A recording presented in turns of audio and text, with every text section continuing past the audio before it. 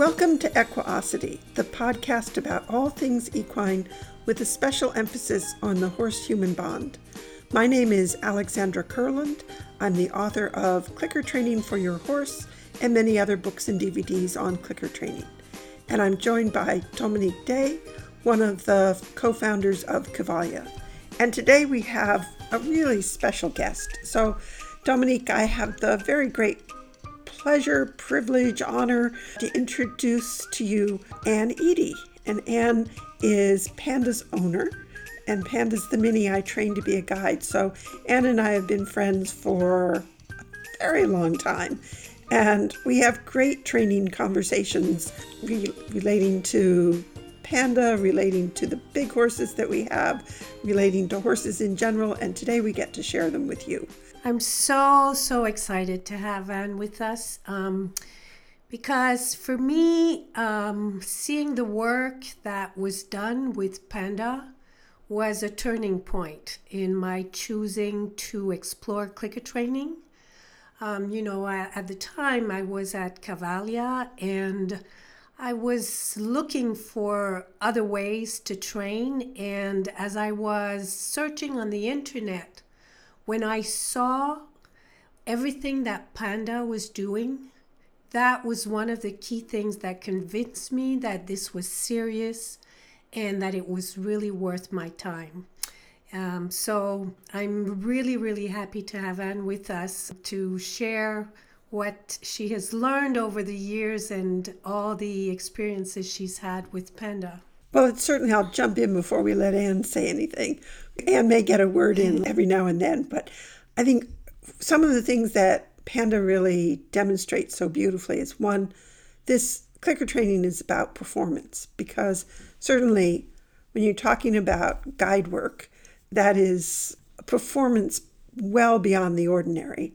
And it also shows you that this is not a fad. This is not something that, you do a little bit now and then, but it's trivial. It'll go away. It's just this week's type of training, and next week it'll be something else. But Panda has been a working guide now, and she's how old? 18. She's 18. So she's 18 and a half, and she's been working since she was 2 and a half. So 16 years she's been working as a guide. Yeah. And part of the reason that I wanted to have you come at this juncture to talk to us about Panda and your experiences with her is because we've been talking a lot recently about cues. And I think one of the things that Panda really illustrates beautifully are the whole area of environmental cues, and then the back and forth communication that occurs between handler and your animal learner. So it's that whole cue communication that occurs. And then the cues evolve out of the shaping process and the subtlety of cues. That Panda illustrates all of these things really well. So where do we begin? Where do we begin in this conversation about Panda and guide horses and cues and environmental cues? Well, maybe we can begin when she was 2 years old. Well, we actually could begin further back than that, because she came to us at 9 months of age. People are probably thinking, is she ever going to let that poor woman talk? So, Anne, yes, let's go further back than that. So Panda also illustrates really well the contrast between cues and commands. So we've talked at various times in the podcast about cues and then contrasting them with commands. And commands have the do it or else threat backing them up. And certainly in the traditional horse world, the world that most of us who have been involved with horses for any length of time, we would have first encountered command-based training. So you say to the horse, walk off, and you say it maybe it's a touch of your leg against the horse's side, however you've been taught. That would be a fairly common cue or common signal that people would use. And let's say the horse does not walk off promptly. So what you were taught is to now escalate that request. So you would tap a little harder with your leg. You might use your spur. You might now tap with a crop. You would back this signal up in some way, and that makes it a command. And the traditional way in which guide dogs were trained, that came out of the military. So the history of guide dogs, can you talk a little bit about that? Well, it definitely grew out of the World War I and then World War II experience, and the blinded veterans that were returning after the wars. And so the training for the dogs was very much in the tradition of military dog training. And the people who were getting the dogs were very well versed in that kind of training, and so they understood the dog as almost as a soldier, and they expected the dog to learn the commands and to respond promptly and efficiently to those commands. And the people were very strong. They could deliver meaningful leash corrections. They could be in the position of the alpha person in the relationship, and that was the framework that they were working in. Of course, they considered the dog to be their pal, their friend, their companion as well, so they definitely treated them well within that framework, and as they would a fellow soldier. So the training was definitely command-based training. It worked. It turned out a lot of successful pairs for many, many decades.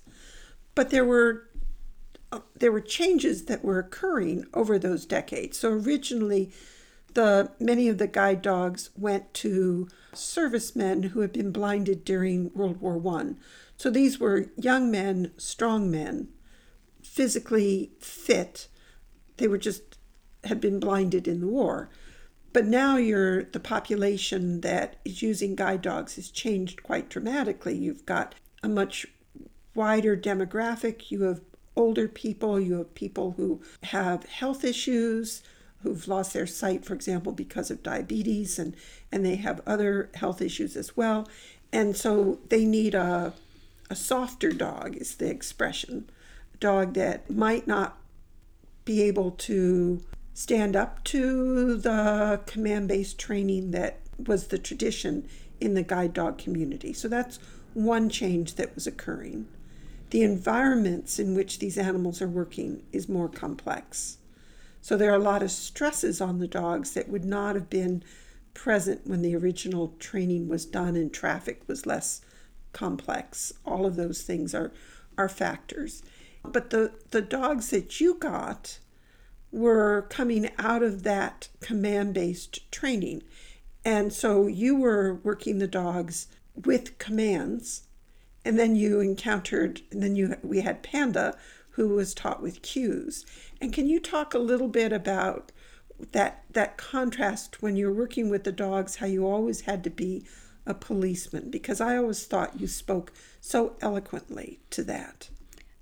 While we were in training, it was with the dogs at the school, it was always emphasized that we needed to be aware when the dog made a mistake and be sure to correct that mistake by either giving a verbal or a leash correction or responding in some way. We didn't want to let the dog get away with, that was the phrase that was usually used, things, because then the dog would not respect the handler, that the training would fall apart if we didn't maintain it by correcting errors. So we always felt that we had to be on guard, that we had to be the policeman, make sure that the dog did the right thing. And as a blind person, when you're working with a guide, there's a very thin line between relying on your dog, being confident that the dog is doing the right thing and is looking out for your welfare, and correcting the dog for doing something wrong. For example, if the dog deviates, if I'm walking along a sidewalk and the dog deviates from what I think is the straight course and goes off to the side, I have to judge on an instant-to-instant basis. Is he going off to the side because he's going around an obstacle, or is he going over to sniff a bush, or does he see some food that's been dropped or something that he thinks is food by the side of the pathway, and he's going over to grab it? It's very hard from my point of view to know, do I follow my dog as they always tell you in training, or do I correct my dog for going over and sniffing or scavenging? As they also tell you in training. As they also tell you in training. So there's yes. this conflict right away. And while you're in training, a lot of times they will say, follow your dog, or they will say, correct your dog, because you don't really know. And the dog, all the dog knows is if you follow your dog, then the dog hopefully becomes stronger in that behavior if he's doing the right thing. And if the trainer says correct your dog and you do that, then the dog thinks that you caught him in whatever behavior it was. But once you get home, and you're only at the school for a couple of weeks, so once you get home, the dog, they used to say the dog is going to test you. The dog is going to see what he can get away with because you're a new person. Well, you now no longer, and I don't, that's really getting into the head of the dog and trying to figure out what they're thinking. I don't see it that way, but they did in those days. That's what they used to tell us. But once you get home, you no longer have a trainer there to follow you around and tell you correct your dog or follow your dog. So you've got to make those decisions for yourself, and you've got to really... And your dog is in an environment that he doesn't know, that he's just learning. So he doesn't know what are the important landmarks. I should always sure stop. all of that is new. But he's still testing you. Yes. Yes. Okay. And I think at that point, it becomes you've got a new dog, so you don't know what his usual behavior is. Does he go for, is he a real sniffer of bushes? Is he a real food scavenger, or can he generally walk past food without being interested in it? Is he a squirrel chaser? Is he a people magnet? Those kinds of things you're just getting to know, so you might not be able to tell whether he's deviating because he sees a child or a person who's looking friendly at him and he wants to go over and get a pat, or is he going around a open manhole or something significant that you need to be aware of.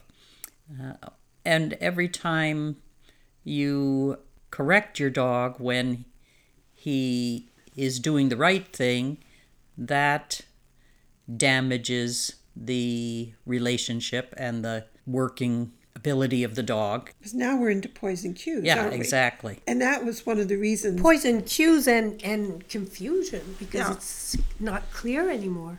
It's confusion for both of us. It's very easy for a trainer to say, to see what's going on and to tell you when and where to correct, and for a person who's in the actual situation to do the same thing. So, but this is one of the reasons that I became so interested in the poison cues. And when Dr. Rosales Ruiz did his presentations on the poison cue, I really wanted to make sure that we didn't lose that information. That's why I did the DVD with him, because I thought we just needed to understand and be aware of the poison Q scenario and how long lasting it was and how detrimental it was to the overall performance of an animal. And what is it that we're looking at when we see this real drop off of response in the animals, and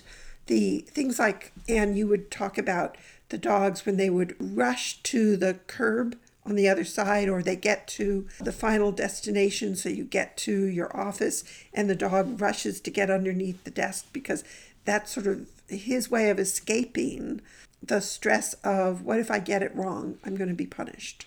Yes, it really seems like it's a relief to get to the final destination. And one of the things that the guide dogs have a lot of trouble with, especially nowadays with all the blended curbs, is stopping at curbs. All the unmarked curbs and blended curbs that we have are very hard for the dogs to really identify where they're supposed to stop. And they know that if they don't stop for a curb, if they overrun it, and the person is on the ball, they're going to get corrected. But they're never quite sure. So that leads to a couple of things. It either leads to a lot of overrunning the curbs because you're just in such a hurry to get to the final destination and be able to hide under the desk. Yeah, and avoid the situation. Or you're very tentative about approaching the curb. So there are a lot of dogs, and there was just a discussion on one of the guide dog lists that I'm on the other day about dogs that kind of creep up to the curb. And the people are trying to say, how can I get my dog to go up to the curb smartly and stop, rather than stopping 3 or 4 or 5 feet back from the curb and having to be urged to go forward, find the curb.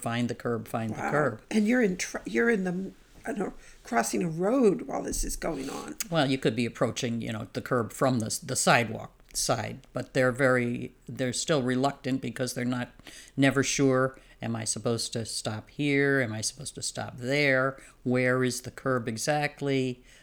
Those kinds of things. So the dogs become very tentative what to do. So there was this, I have to be a policeman. And I could certainly see that in your body language. And we should also mention that not only do you have Panda, but you have big horses as well. And the dogs pulling, because the way that the dogs that you had were trained, they were to put an active pull on the harness. And so your left side was very tight because that was the side that held on to the harness and the pull. And I just mentioned that because as someone who was working on your riding, and we want you to be more symmetrical right side and left side and soft on the left, not having that closed hand tension that comes through the harness. That was quite a project originally. And so that whole being a policeman tension in your body and just outlook in life is it's just not a good way to be. And so the contrast, because we don't want to spend a lot of time focused on the guide dogs, and it has changed thanks to Michelle Puleo. It has changed dramatically because now the dogs coming out of Guide Dogs for the Blind are all clicker trained. Yay. And that program has been so successful that the guide dog schools around the world are looking and changing. So those changes are being made. And I think one thing I'd like to mention about that is that apparently the dogs, they have a much longer life as guide dogs because they are not as stressed all the time as they used to be. And I suppose it would be interesting to see the stats of how many dogs were not making it as a guide dog before. They have all of that. They have all of that data. I mean, those schools collect data, and on every metric, everything that they were measuring, the number of dogs that were placed, how long they take when they're in the school to transition to the new handler, the length of time that they are staying as working teams. Every metric that they have, the clicker trained dogs are just light years ahead of what they used to see. It's just dramatic differences. Michelle has shared some of that at the Clicker Expo and at various presentations. And when she first shared some of that data, it was just staggering. But you, Anne, you've gotten to live the transition, not with the difference between a traditionally trained guide dog who's trained with commands and a guide dog that's coming out of a program that uses clicker training. You've made that transition going from guide dog to guide horse. So there's the difference both in species and I think the really significant difference was the difference in the training. So Panda was trained with clicker training from start to finish, and her training was all cue-based training. So she was not corrected for mistakes. So, for example, if we were, and I have some of the early video of some of her training, a lot of her training was done opportunistically. So I would take her out every day for a walk around my neighborhood, and it's a quiet neighborhood, but it's amazing how much goes on and how much changes from one day to the next around a quiet neighborhood. Alex, I think just so if someone doesn't know who Panda is, we should probably mention that she's a mini horse. Yeah. Okay. Just so people can see the picture, the proper picture. Yes, she's a mini, and she's a mini. She was, I think the last time we weighed her in, she was 150 pounds? Yes. Yes. And she was black and white. So she looks like a little panda. Yep. And she came, we saw her first in July. She came from Florida, from breeders down in Florida. But it was too hot for her to travel north in the summer, so we had to wait until the fall. So she came to us at the end of September 2001, and that's when her life as a clicker-trained superstar began. And she was a phenomenal little horse. And I had not worked with minis before, so I really didn't have any basis for comparison. What I didn't know was did we just get incredibly lucky and win the lottery and have this amazing little horse to work with? Or is this what miniature horses are like? And I've since met a lot of miniature horses, and there are many of them that are cut from the same cloth as Panda. She is environmentally super solid. So within, I think, 2 weeks into her training, I had to go to downtown Boston to present at a conference. And so it was either 2 weeks or 3 weeks into her training. She traveled with me to downtown Boston. She went up and down in an elevator. She walked over slippery marble floors. She stayed with me during the conference presentation. At one point, I went into the trade show, and we've all been in trade shows where, and we know how crowded they can be. And I had stopped at the Sunshine Books booth, my publisher, and I was chatting with them, and Panda decided it was nap time. So she lay down on the floor and took a nap. I mean, this is a horse we're talking about. And there are people sort of walking around her, over her, past her, and she's like, no, I'm taking a nap now. Just extraordinary. She doesn't worry about the world. She doesn't spook at novel things. She's not afraid of the world. And interestingly enough, she's not fussed by the presence or absence of other horses. So in that same time period, I was giving a clinic locally, and Panda traveled with me. And we set up a little pen right in the arena so that I could be with her and monitor her, because we were in the process of housebreaking her and I needed to keep track of her relieving schedule. So she was right next to me the whole weekend. And during the course of the of teaching, a big horse would come into the arena and then be all worried because it was in the arena by itself. And then a second horse would come in and the first horse would relax. So now another horse is there. And then the first horse would go out and the second horse would now be worried because it was in the arena by itself. Very typical horse behavior. Panda didn't care. It didn't matter if there was a horse in the arena. It didn't matter if there was a horse leaving the arena. It was as though she was in a completely different dimension. And whatever was going on in the arena had nothing to do with her. And she's been like that really throughout, that she enjoys the company of our big horses. She's always seemed to enjoy hanging out at the barn, but she doesn't seek them out. She doesn't seem to need their company. It's really quite remarkable. So super, super little horse. But anyway, so in the early stages of working with her, some days in my neighborhood, it might be trash day and all the trash cans would be out. So we would deal with them as an obstacle.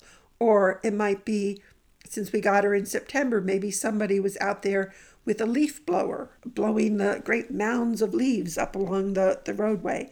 And my rule was that whatever was in front of us, we had to deal with, that I couldn't cross the street and avoid something that was in front of us. So if somebody was walking a dog toward us, my rule said we had to keep going along the sidewalk and deal with whatever interaction was going to occur with the person approaching us, because, Anne, you wouldn't be able to see, oh, well, there's a dog coming and I don't want to deal with a dog today, so I'll just cross the street.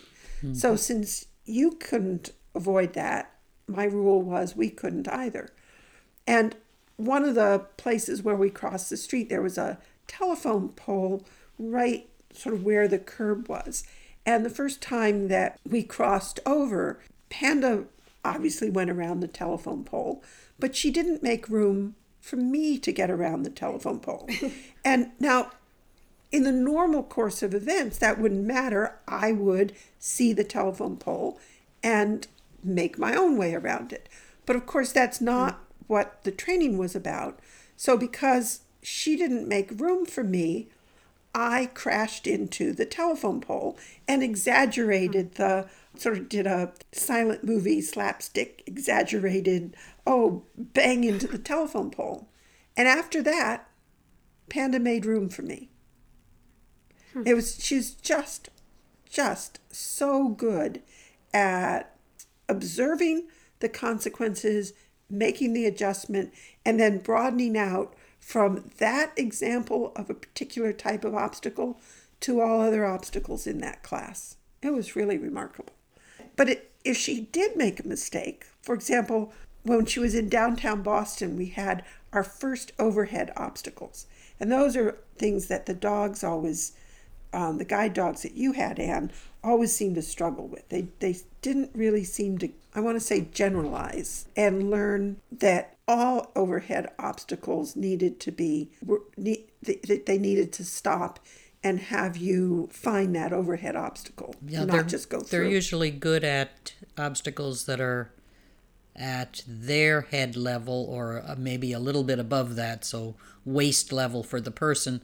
But when you get up to forehead level for the person or even shoulder level, if it's not an obstacle that they run into every day or very frequently, they tend not to see it as an obstacle. So tree branches, for example, when you have tree branches along the sidewalk that are generally high enough so that the person can walk under them without being struck in the face, but after a rain, those branches will be weighted down, so they'll be a lot lower, and the dogs tend not to avoid those obstacles because they're not aware that they've changed, that it's now an obstacle. And Panda got lots of practice with that because along one stretch of sidewalk that was our daily route, there was a hedgerow, and in the winter when the snow was on the branches, they would lean down and be exactly what you described. And she was so good at stopping and then finding a way around so that I was not getting hit by those branches. Yeah, and the other thing that Panda is very good at that the dogs had a lot of trouble with were truck mirrors, the big mirrors that are on the outside of trucks, pickup trucks and other trucks, that are right at face level for the person. If you have to walk through, like in a parking lot where you may have to walk between cars to get to the storefronts, or even along the sidewalk where you might have to walk around a truck that's unloading or something like that. The mirrors that stick out at the human's head level a lot of times are missed by the dogs, and Panda has always been very good at noticing those and going around them. And I have some great video from the Equine Affair, so she came to us in September. The Equine Affair is the first weekend of November, so that'll give you the time frame. So that stage, she was 11 months old, and I was walking her through the back parking lot at the Equine Affair, and because at that time I had a trade booth at the Equine Affair and I was doing demos there as well, and Panda was there with me, and because she was always with me at that stage because she was in training, and that was the first time that she actually guided. It was really wild. So we are in this total chaos of the back parking lots. There are people everywhere.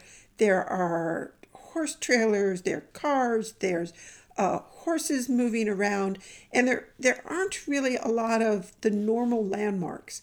But what Panda had been learning was to find an edge and track it.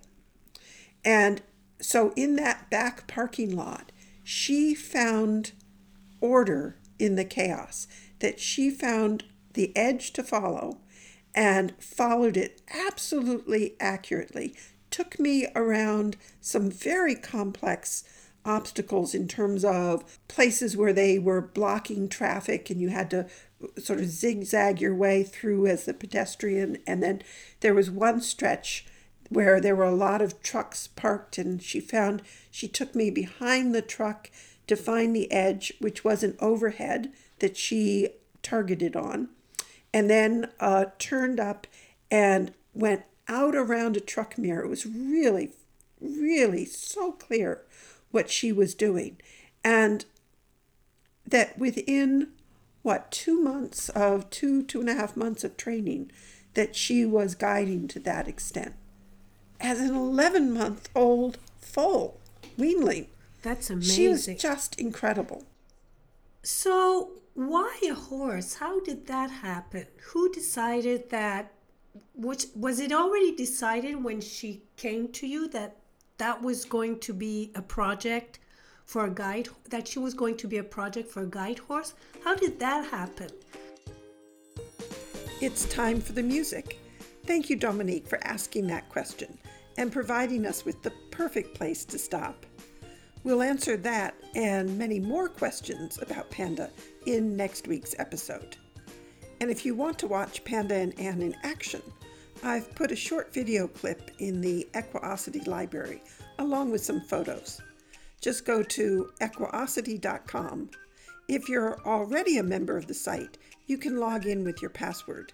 And if you haven't yet subscribed, it's easy to do so.